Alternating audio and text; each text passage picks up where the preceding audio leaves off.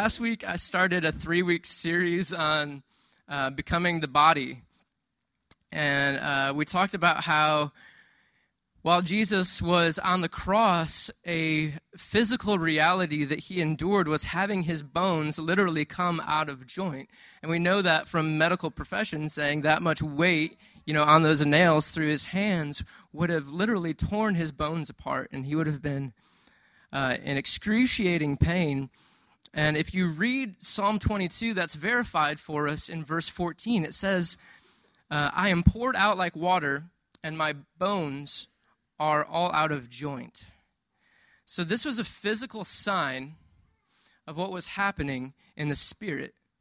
The body of Christ became disjointed that day. It says that you will strike the shepherd and the sheep will be scattered, which is exactly what happened, right?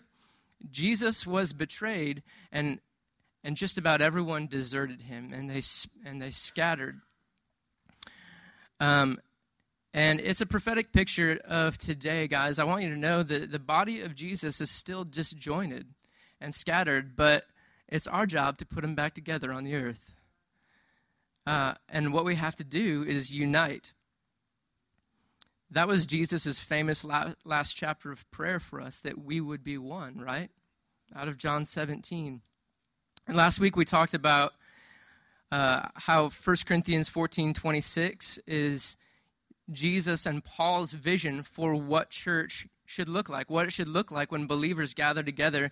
And it's this: everyone brings something to the table, whether it's a psalm, a hymn, a teaching, a revelation, a testimony. Everybody brings something, and I call it the spiritual potluck. Anybody here from a Baptist church or a Methodist church? Y'all know about potlucks.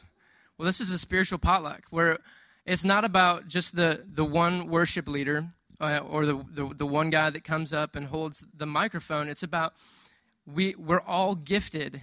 God's giftings and callings are irrevocable. So you guys came with something for someone.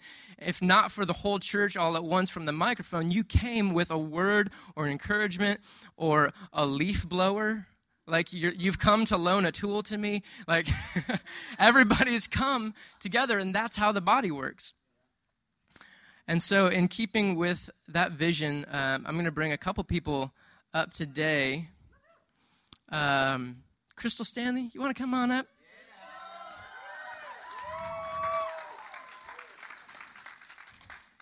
Isn't Crystal awesome?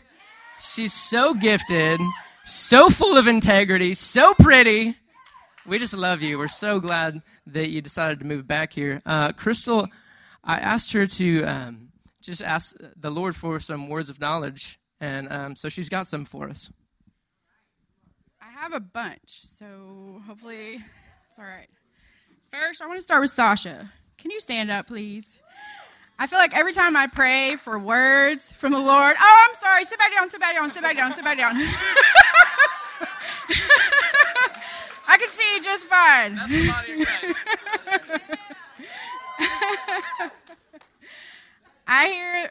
I hear words for you all the time, and I really believe you have such a childlike faith and expectancy to hear from Jesus wherever you are. You're like, Jesus, Jesus, Jesus, Jesus, are you there? It's so cool. I come to you sometimes and I want to come and get healing from you or ask you to pray for me, and you're like, you have a word for me, right? And it's awesome. So I feel like that's for the whole body. That's the expectancy that we all need. That's what we need to crave like a child. Like, where is he? Where's he at? Where's Jesus? Where's my word today? What is he going to speak to me about today? So I had somebody else. I hope she's still here. Maddie? She's nursing too? What? Oh, my gosh. That's a word. Oh, she's right there. Yay. Okay. I didn't know if I was going to actually say this one because the other night, I've been staying with the Eckerts, so I've got to hang out with you a little bit, but not a lot. And I had a dream about you, and in the dream, you were like my best friend. And it was really cool. I woke up and I was like, wow, man, you would be an awesome best friend. And I felt the Lord this morning telling me more about it. Like, that's how he sees you. You're his best friend. He trusts you so much. He trusts you with secrets. He trusts you with those 3 beautiful kids. Those kids are so cute. They're so awesome. And you're like raising them up to be such powerful people. And then during worship, which is so cool that you brought Coco up here, I saw Coco walking a stage with a microphone as a child, walking the stage, and she was like, "Be healed in Jesus' name. I speak to that demon and tell it to go." It was really cool. And then she got up here with a mic. It's really awesome. All right. So I have one more. This is my word of knowledge, so I'm going to step out on it. I really feel like today the Lord wants to heal somebody of fibromyalgia. I don't know if I say that right. And really any pain-altering, life-altering pain disease that you may have. So does anybody have that? Anybody?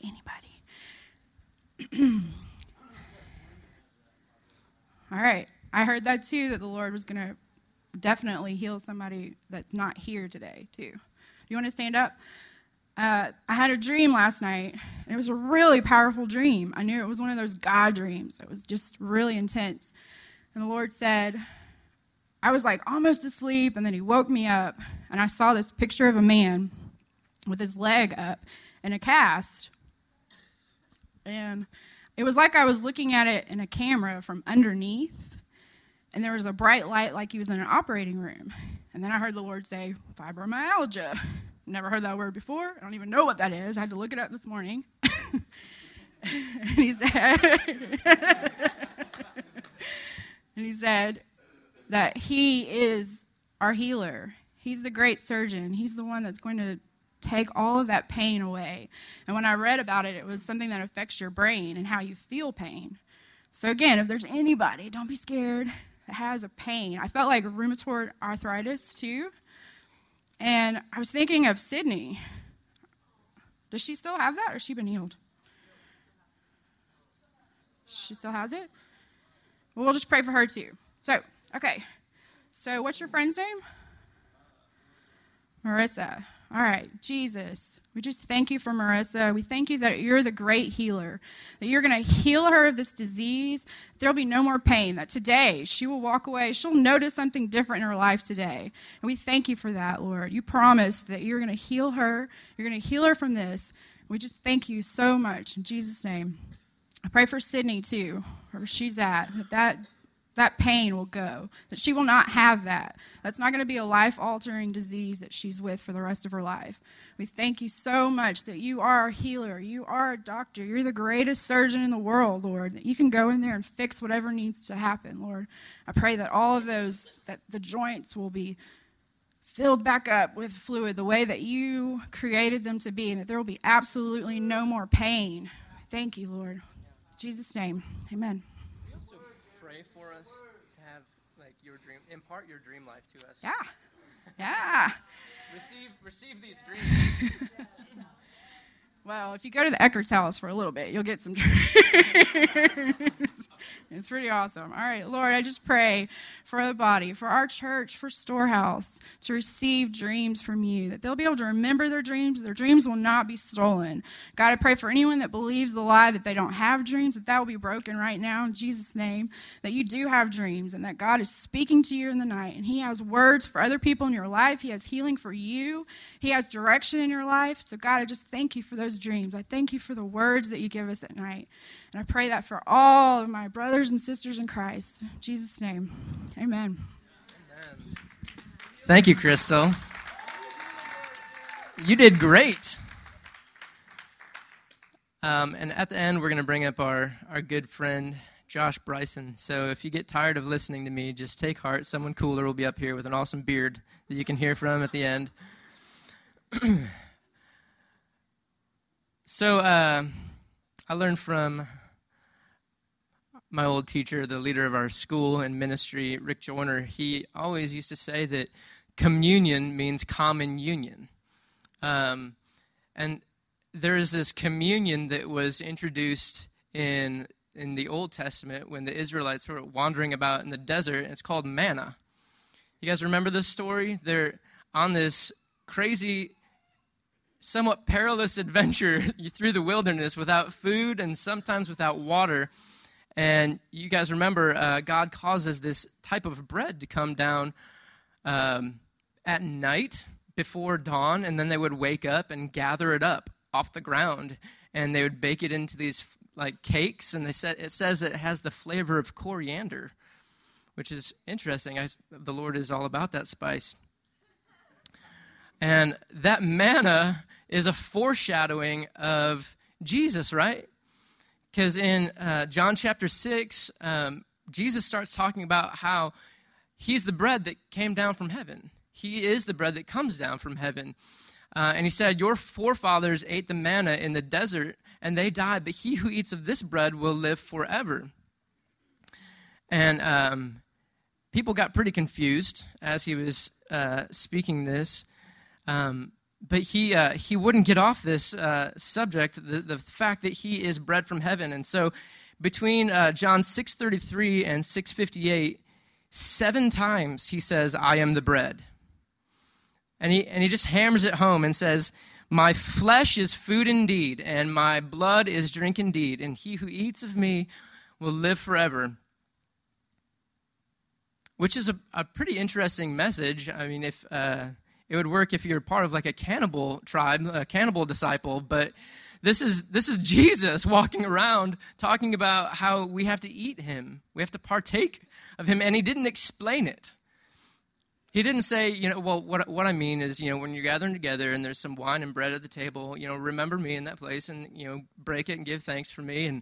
And if you believe in transubstantiationalism, then the bread and the water will actually become, or the bread and the wine will actually become me. But anyway, he didn't explain any of that. He didn't mention the grape juice and the wafer 2,000 years in the future. He just said, eat me. And in 666, it says, many of his disciples left and followed him no longer. You think that's a coincidence that it happened in 666? The number of carnal thinking, the number of man.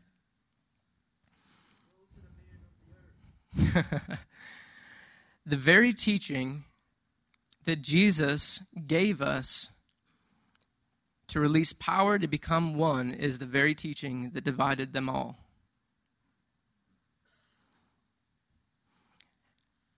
And it has the same effect today.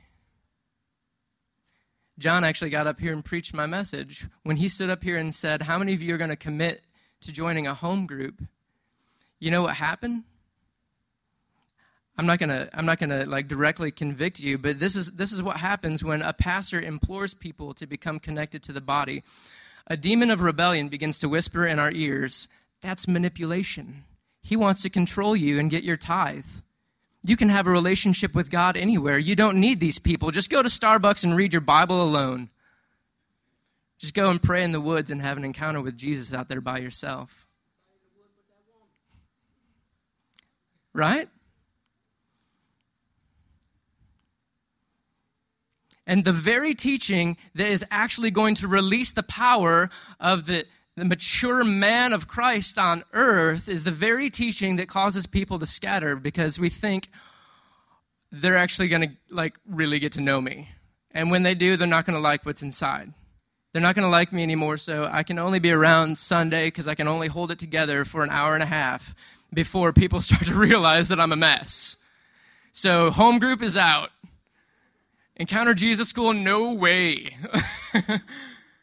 Right? Someone mentions accountability and community, and there's instantly people that have an allergic reaction and think, the shepherding movement is back. You guys remember the shepherding movement? It was a teaching about community and accountability that turned into manipulation and control, which is no bueno. Accountability and community is awesome, but what they did is they turned it into control. It got to the point where they were telling people who they had to marry in the church. It was a mess. Anybody lived through the shepherding movement? You know what I'm talking about? Some of you. That's why, yeah, okay, hallelujah. I was there too. I was just really, really young. I've been in a tambourine playing church since I was born. I'm telling you guys that becoming the body of Christ is the most demonically challenged message.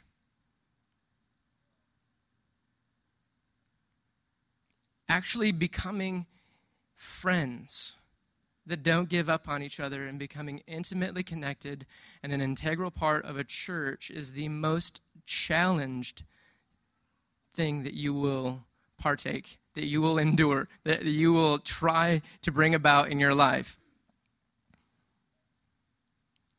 Who in here is a Protestant?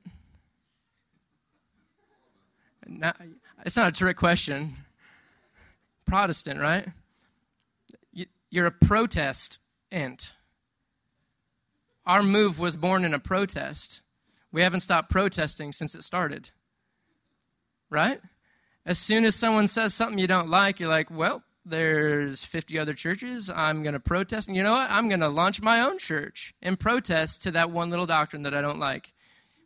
Even though we agree on 999,000 things, that one doctrine, I'm going to protest and go launch my church. It's going to be founded on that doctrine. And then that church grows to about 50 to 100 people, and someone in there doesn't like what that new pastor said, and they go launch another church. It's protest after protest after protest. It's Protestant.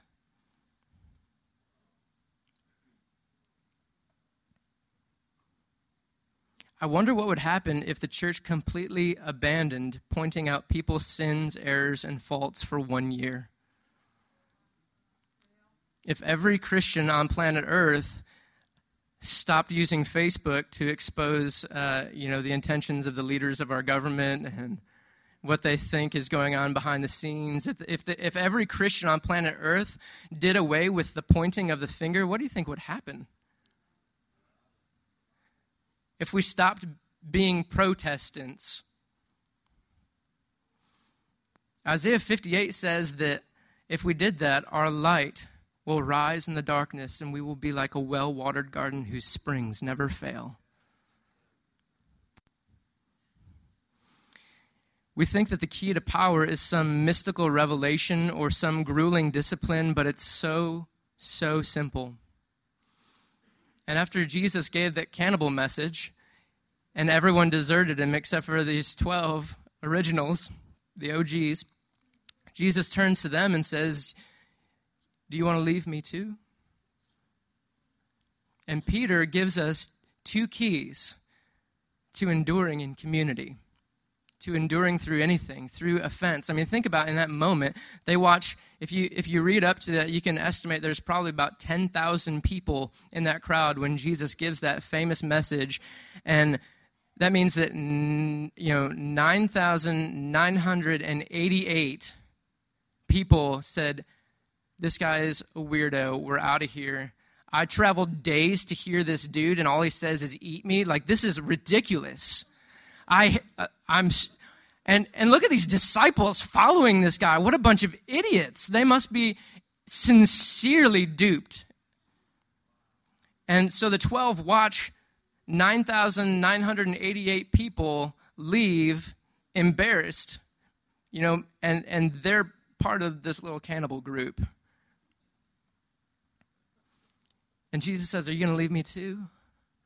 And Peter says, to whom shall we go? Don't you think what most people would say is, where am I going to go? The Lord showed me that it's very important how he worded it. It's to whom shall we go? Because Peter at this point realized that his home was not a geographic location. His home was wherever Jesus was. And he was saying in that moment, I've seen the other rabbis, Jesus, and there's no one like you. I might be offended and ticked off in my mind right now, but I know you. And there's no other rabbis that walk on water and multiply food and heal the sick. I'm not going to find another Jesus. I'm not going to find another John or Barnabas or Bartholomew or Andrew. I'm not going to find another group like this. My home is you.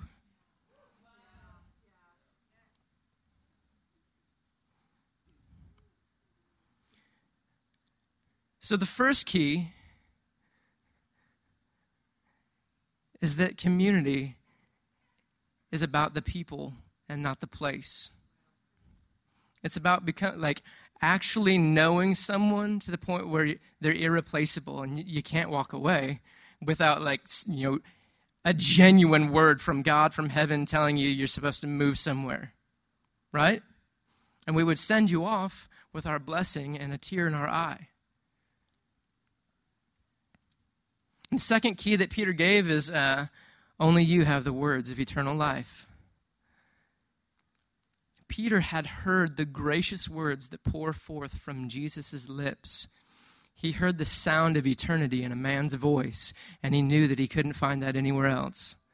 All the other rabbis had some stale manna, some stale teaching. But here is the bread who's come to sustain.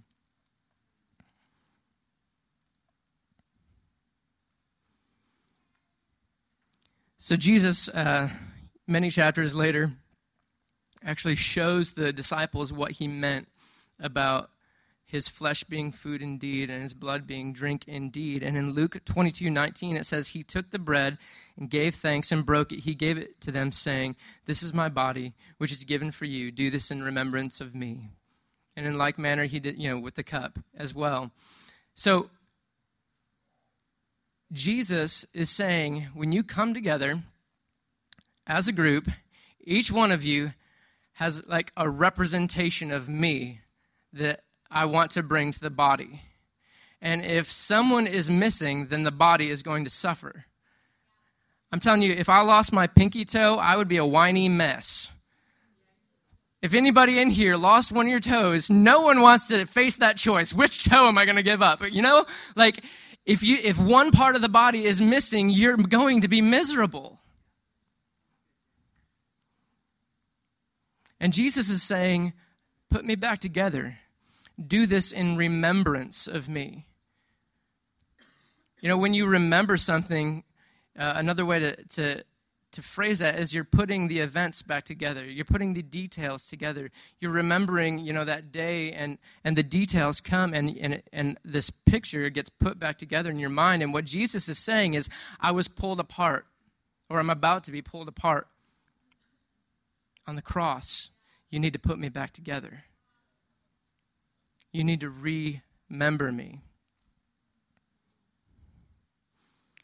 The Lord told me through a prophetic experience, if we become the body, he'll supply the blood.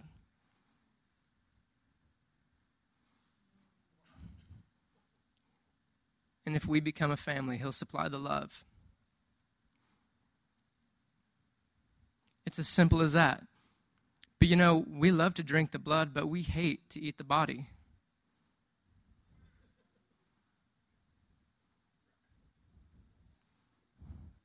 Seriously, what church have you gone to that had tasty bread during communion? It's like the church has completely forgotten the process of making bread. And we give these nasty little wafers. Or sometimes worse, matzah bread, which is, is the legit thing you're supposed to eat, and it's dry. And it's just so weird tasting. And the pastor, after you've taken the bread, he's given this long prayer while this bread is just sucking every ounce of saliva out of your face. And you're like, all right, get to the blood already, dude. Bless the wine. Bless the wine. I got to wash this body down. Right? I'm not trying to be sacrilegious here, but it is a sign on the earth of what is going on. When we have really tasty bread and everyone's like, ooh, yeah, I remember that bread. I could eat that bread all day long. If we have that level of tasty bread in communion, it will be a sign and a wonder, people, that we have a tasty body. And people want to come in here and eat of us.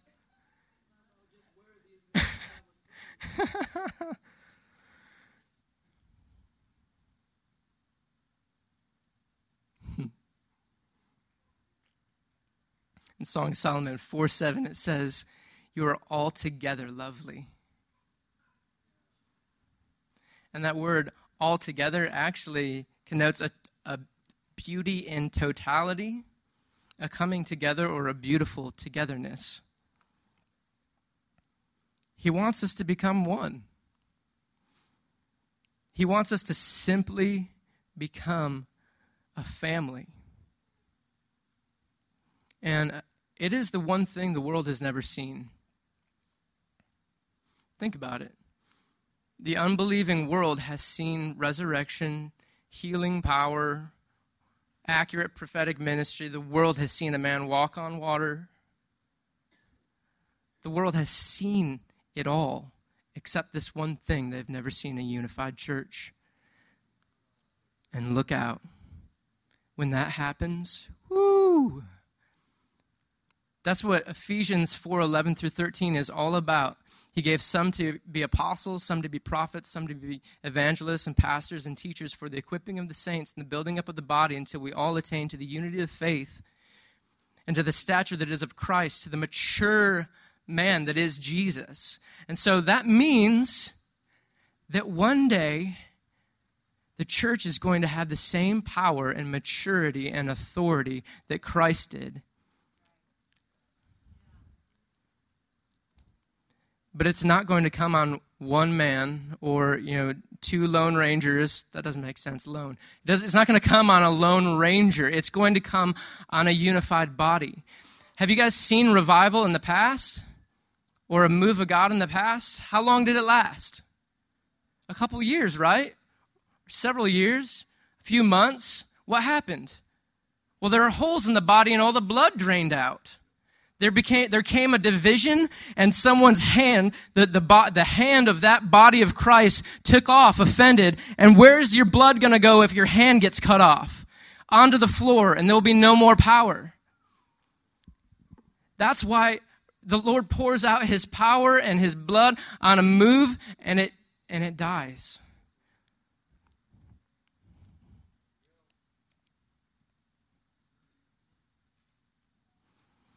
I had a whole bunch more that I wanted to say, but I really want to bring Josh up, and we'll save the rest for next week. Josh and Lindsay Bryson have been such a great part of our church. Don't you guys love the Brysons?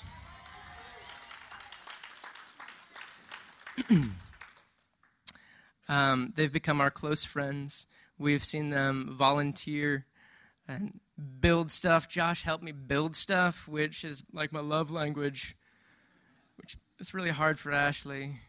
I'm just kidding. It's not actually my love language. We've seen Lindsay Bryson sing her heart out on this stage while we were all blessed by the gift that came out of that incredible woman of God. And Josh, of course, up here on the drums has time after time laid down a fat beat for the children of God to dance to. And I wanted Josh to come up and give his testimony about community. Come on up here, Josh Bryson.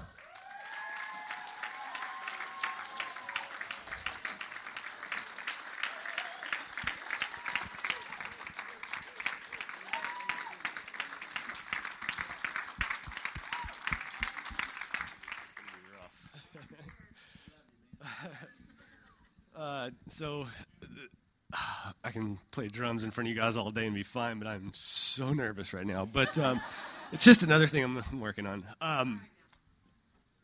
So I forgot about the camera. So it's so funny. Jeremy, he sent me a text this morning and was like, hey, do you want to get up and speak? And I'm like, no, I don't do that. But it's so funny how this lined up. I'm sitting here and I'm thinking on the way to church, all right, well, I don't talk. What am I going to say?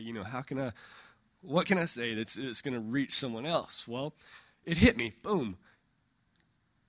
Talk about how God is breaking down walls and showing me the importance of community. I get here and I'm like, he asked me, so, what are you thinking? I tell him, talking about community and how God is breaking down walls. He's like, oh, that's funny. I'm talking on that this morning. But it's for so long, I have been lied to and lied to and lied to from the devil. All right, hang on. Telling me I was worth nothing. You don't have anything to offer. You've got nothing to bring to the table. And I've been playing drums since I was 9 years old, and it's one of my favorite things in the world. When I'm behind that drum kit, I come alive. I feel and I realize I am a child of the Most High when I'm sitting behind those drums, but the devil had lied to me for so long, telling me, you're not worth anything. You don't have anything to bring to the table. And it's when I realized how important community was. And Jeremy and Ashley, when we got plugged into this church, I'd walk through the doors and I would feel acceptance and love and just wall after wall breaking down. And when I got plugged in with, I can't even list all the people that have made an impact on my life, of just one by one encourage me, just breaking down just one by one. And it's such a sweet feeling when you realize your worth. And it's because people, John and Tracy and Jeremy and Ashley and York and Kat, and they have reached out with the most pure love. I didn't really realize what the pure love of Christ looked like. I had never felt like I had experienced it. But when we came here and I got plugged into this church, that's when I realized, all right, this is a legit deal, and this is what the love of Christ should look like right here. And so ever since then, I mean, I was to a point to where I wouldn't pray over my daughter at night when she goes to bed. I tell Lindsay, I'm not comfortable with it. And this is like a year or two ago. I was so manipulated and so lied to. I wouldn't even pray over my daughter when she went to bed at night. But I got poured into by so many people here. And wall by wall just started crumbling. And ever since then, I'm finally seeing what the real love of Christ looks like through you guys to me. So I am so honored to be a part of this church. Now we're going to have to kind of step out and take this love to where we're going. Where we're going, there's not many churches or anything like that. And it's a very broken, they need the love of Christ like you would not believe. The money there is just unreal. But so I'm going to take what you guys have poured into me and take it with us. And this is only temporary. But so we're excited about it. But you guys be praying for us for sure. And I'm definitely going to miss everybody. Yeah, thank you, Josh. Stay up here for a second. Hey, Lindsay, can you come up here too? We're going to pray for you guys.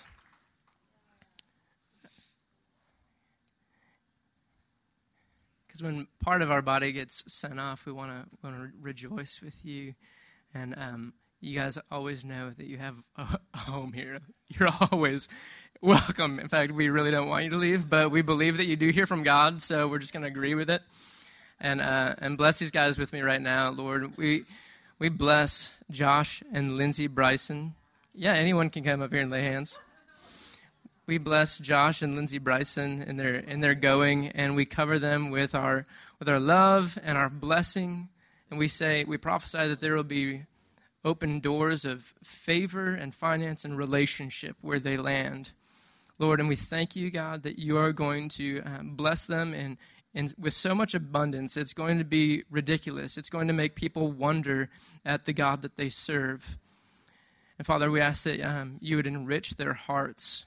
And Father, that you'd bind them together even closer and protect Scarlett, their beautiful daughter. In Jesus' name, amen.